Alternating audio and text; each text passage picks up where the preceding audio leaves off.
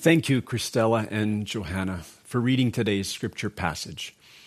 We are now 10 months into this pandemic. Some have had to navigate health and financial crises. All of us at some level have had to face mental, emotional, and relational strain. We feel isolated from family and friends. Many feel as if God is distant as well. Does His light still shine in the shadows of our lives?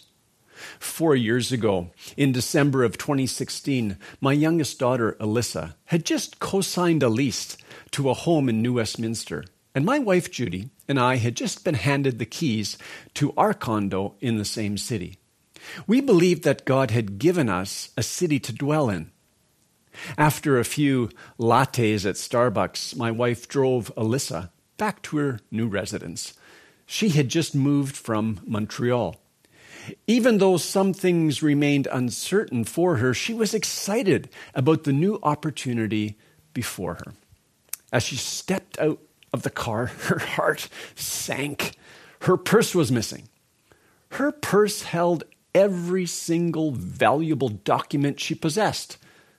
Her passport, Canadian citizenship card, driver's license, SIN card, credit and debit cards, a recently acquired criminal record check, her newly signed lease document, and every other document required to function as a human being, not to mention her home, bike, and work keys. Frantically, she quickly phoned Starbucks. The barista delivered the news that a woman had just walked in and picked up her bag. He had not realized at the time that it was not hers and apologized profusely. So rather hopelessly, Alyssa dialed a non-emergency line. She hung up with nothing but a file number to cling onto. Judy and Alyssa stumbled into the living room of our condo. "Mom, can we pray? I don't know what to do." Alyssa asked for a miracle, praying for the woman who stole her things, that she would have a change of heart. That was her request, a change of heart. Not 10 minutes later, the New Westminster Police was calling her. "We've been able to locate some things that seem to belong to you. Cards, documents, and a passport. Can you describe to me in detail what you lost today? Seems like we have everything except the actual bag and keys." 4 days later, Judy strolled down 6th Street looking for any sign of the things Alyssa had not yet recovered. Randomly, she walked into a store and asked the teller if anyone had reported a lost purse.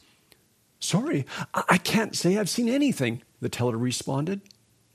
Only one lady was shopping in the store, and she overheard their dialogue. "Ma'am, is the purse you lost brown with keys inside, some crayons, and a couple decks of cards?" Perplexed, Judy exclaimed, "That sounds like my daughter's." Later, Alyssa chatted on the phone with the woman who had miraculously crossed paths with her mother. "Merry Christmas," the woman said. "God bless you. And honey, believe in the power of prayer." The woman had returned the purse to Judy with tears in her eyes. That's God caring for my daughter, letting her know that He sees her and hears her prayers. Not only had her belongings been returned, but a woman's heart had also been changed. And you might say, "Well, that's a nice Christmas story. Maybe it could become a movie. Miracle on 6th Street. Has a nice ring to it."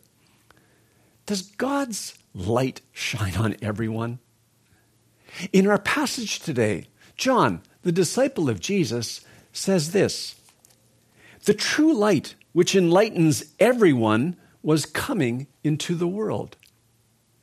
John's first century world longed for true, genuine light, something authentic and real. Our world longs for the same thing. We're tired of being manipulated in relationships. We're tired of being played by the powers that be. We're not sure who we can trust. Can we trust news networks, government leaders, religious leaders, family, relatives? For the Greeks of Jesus' time, enlightenment was the revelation of truth. For the Hebrews, enlightenment was the righteous character of God put on display. For John, Jesus is the perfect light. He reveals God's character, his truth. John says this light enlightens everyone. Another translation is, which gives light to every man. In John 8, verse 12, Jesus says, I am the light of the world. Whoever follows me will not walk in darkness, but will have the light of life. Jesus came into the world of human affairs, human frailty, human brokenness, and human pain. Jesus sheds light on everyone. That's the message of Christmas. God shines his light on every person. Light, it feels good. It's comforting, but also somewhat nebulous and impersonal. It begs the human question, if God exists, can we know him? There's a mountain in China, in a particularly remote and inhospitable region of the Tibetan Himalayas, Mount Kailash. It is 6,638 meters high, almost 22,000 feet. 4 religions consider it to be a sacred place. For Hindus, Lord Shiva, the destroyer of ignorance and illusion, resides at the summit. The mountain symbolizes his power. For Jains, it is where their first leader attained nirvana, enlightenment. For Buddhists, it is the home of the Buddha who represents supreme bliss. And for adherents of Bon, a Tibetan religion, the entire mystical region is the seat of all spiritual power. The summit is the residence of a god, or the seat of spiritual power, or a place of enlightenment. Every year, thousands make the pilgrimage to Kailash, following a tradition going back thousands of years. They believe that going around Mount Kailash on foot, 52 kilometers, is a holy ritual that will bring good fortune. And here's the interesting thing. Mount Kailash has never been climbed. All 4 religions consider setting foot on the mountain to be a grave sin. And out of respect for the 4 religious groups, the Chinese government has prohibited the climbing of the mountain. For the adherents of those 4 religions, a God who represents enlightenment, supreme bliss, or spiritual power resides at the summit. But no one can go up there. Throughout history, people groups around the world have imagined God to inhabit another world, the heavens, or maybe a high mountain. World religions often portray a God or gods who remain distant and should not relate closely with human beings. Many in our Western society would consider themselves to be agnostics. They believe a God or an ultimate cause exists, but he is unknown and unknowable to humans like us. Can God be known? And if he can be known, how does he reveal himself? John, the disciple of Jesus, proclaims in verse 14, "And the Word became flesh and dwelt among us, and we have seen his glory. Glory as of the only Son from the Father, full of grace and truth." Why does John refer to God as the Word? For the Greeks, the Logos, the Word, was the organizing principle or the divine reason that ordered the world and gave meaning to life and guided the changes that occurred. The Hebrews also had their understanding of the Word.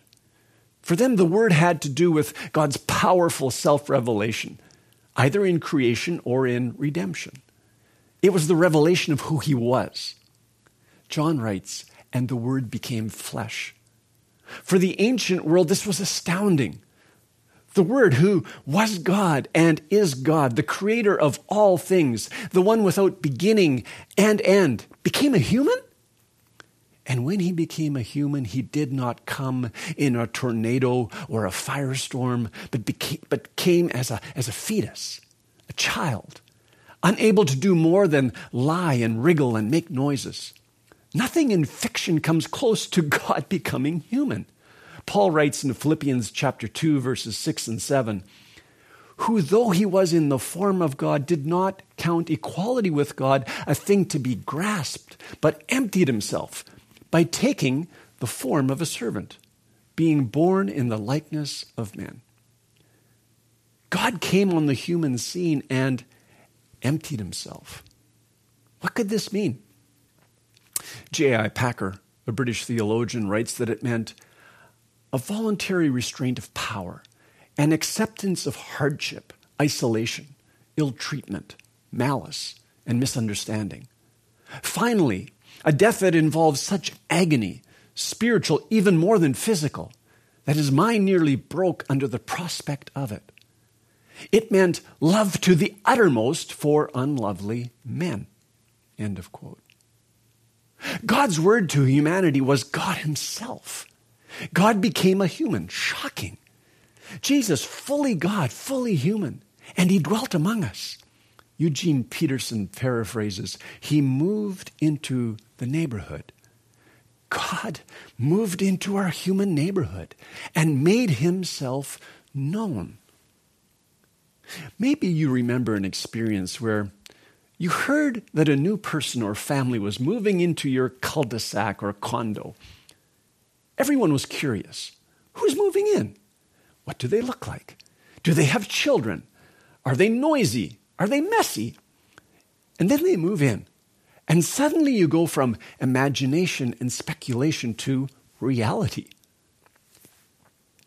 Jesus' birth immediately moves us beyond the purely intellectual, the speculative, and the mystical to the concrete. It moves us away from the image of a distant God on a high mountain, inaccessible, to a person. John continues in verse 14, we have seen his glory, glory as of the only Son from the Father, full of grace and truth.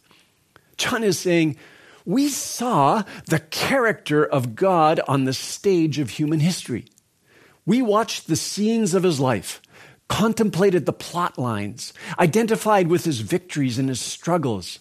We witnessed the manifestation of God's presence, radiance, power, glory, as of the only Son from the Father. The word only means one of a kind, unique, beloved Son. Jesus was not a son of God in the sense of being created or born. Jesus was the special object of the Father's love. And as the Son of God, he is exactly like his Father, full of grace and truth. We might have some love, or we might express some truth, but none of us are always full of grace toward others, nor are we constantly true. Jesus is always full of grace and truth, true from start to finish. What does God look like? John writes, this is in verse 18, no one has ever seen God, the only God who is at the Father's side. He has made him known. Made known means has explained him or has told the story. Jesus has interpreted God for us. He has explained God for us. Here's an example. Later, in John chapter 4, Jesus and the disciples are in Samaria. They're on their way to Galilee. They stop in a town called Sychar to get something to eat. While the disciples go into town, Jesus sits at the village well. And a Samaritan woman comes at midday to draw water, maybe because of shame. She's been married 5 times and is living with a 6th. Jesus, the one who has moved into the human neighborhood, asks her for a drink. A Jewish man asking a Samaritan woman for a drink, breaking all the cultural conventions. Jesus engages her in conversation. She tries to divert his attention by talking about ancestors and places for religious worship, the mountain outside Sychar or the mount in Jerusalem. Jesus graciously exposes her need for living water. He tells her that her religious path will not provide what her heart so longs for. And he presents himself.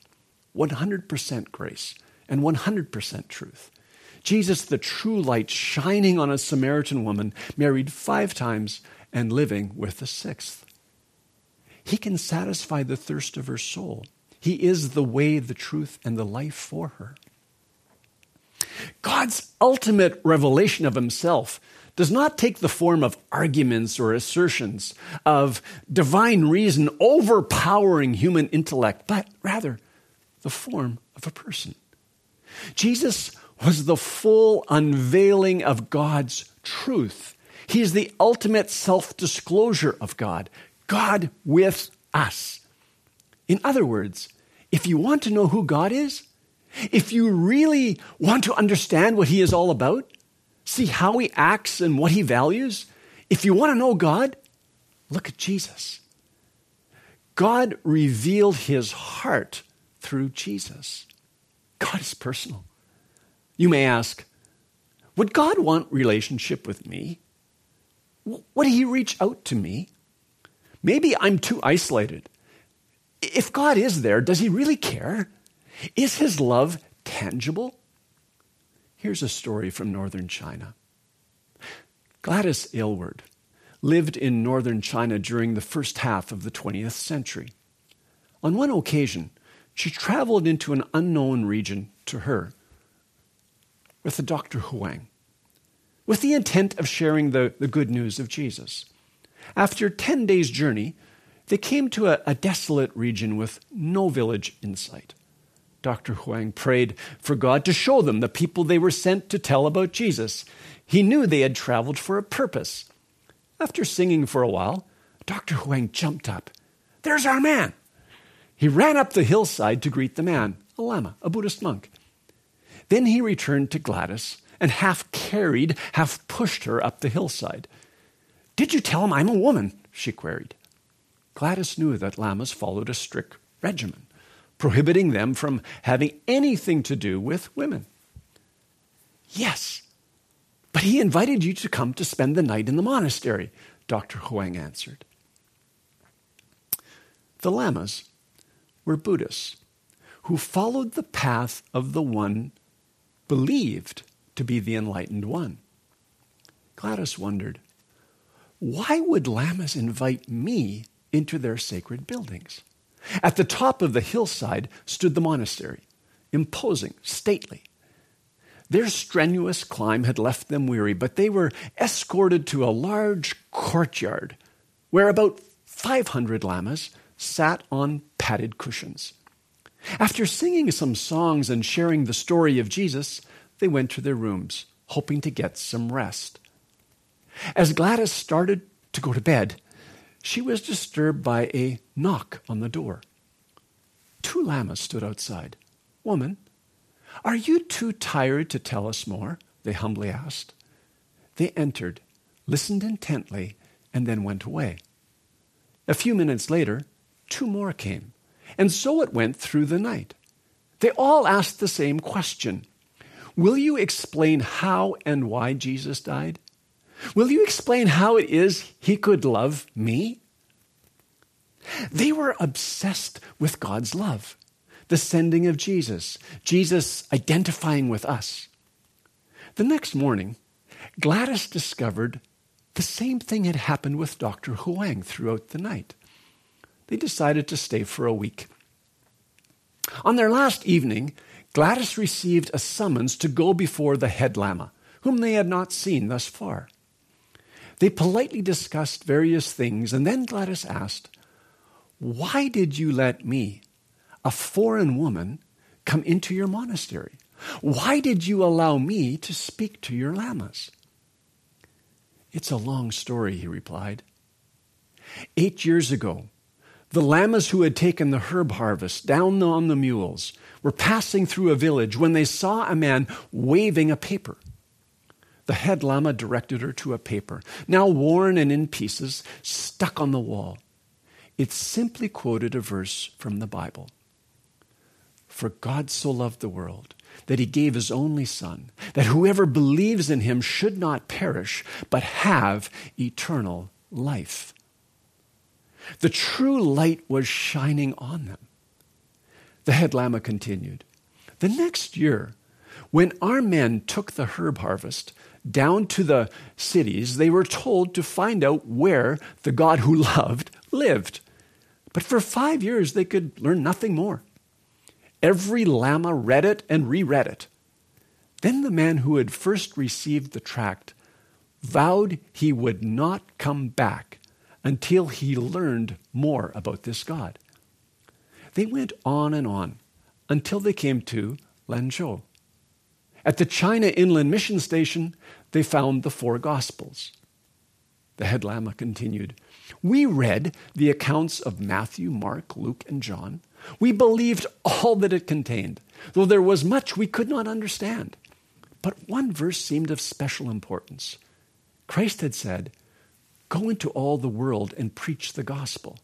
So obviously, one day, a witness would come to tell us more about this wonderful God.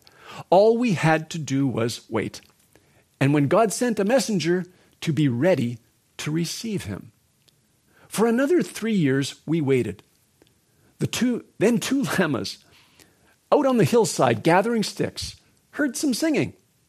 While one came back to tell us to prepare for the long-expected guests, the other went down to meet you on the hillside."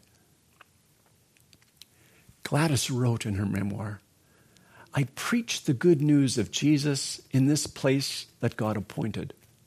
I left the rest to him and the work of the Holy Spirit. No monastery stands on that beautiful hillside now. It was destroyed during the Cultural Revolution. What happened to those 500 lamas? God knows. Gladys believes many became followers of Jesus.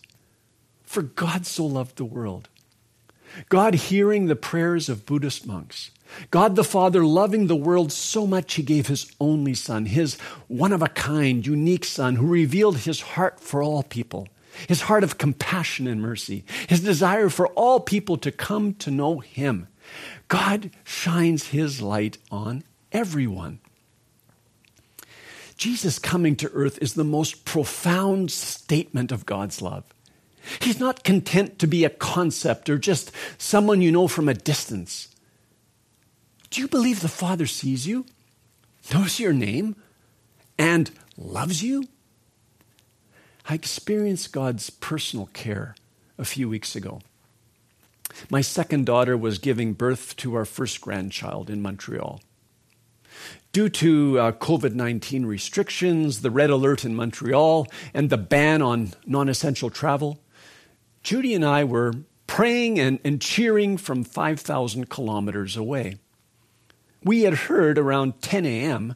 that she was going into labor, but for 7 hours we had not received further word. Around 5 p.m. BC time, I went off by myself and I prayed. God, this is father to father now. I know you love my daughter.